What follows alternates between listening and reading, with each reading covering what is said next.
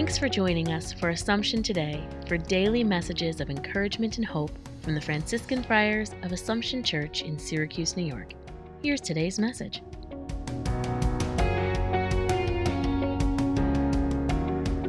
May the 30th. We celebrate today the Feast of the Most Holy Trinity.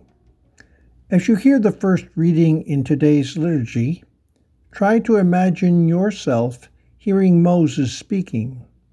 He asks a question which probably left those people and still leaves us today facing a mystery.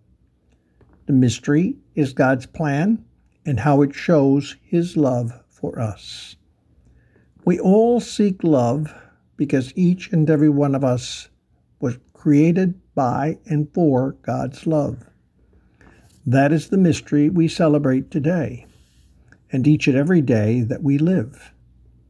The better we do it now, the more fully we will share in it in eternity. Holy Trinity, I love you, and I want to share your life forever. Thanks for joining us today. Connect with us online at AssumptionSYR.org.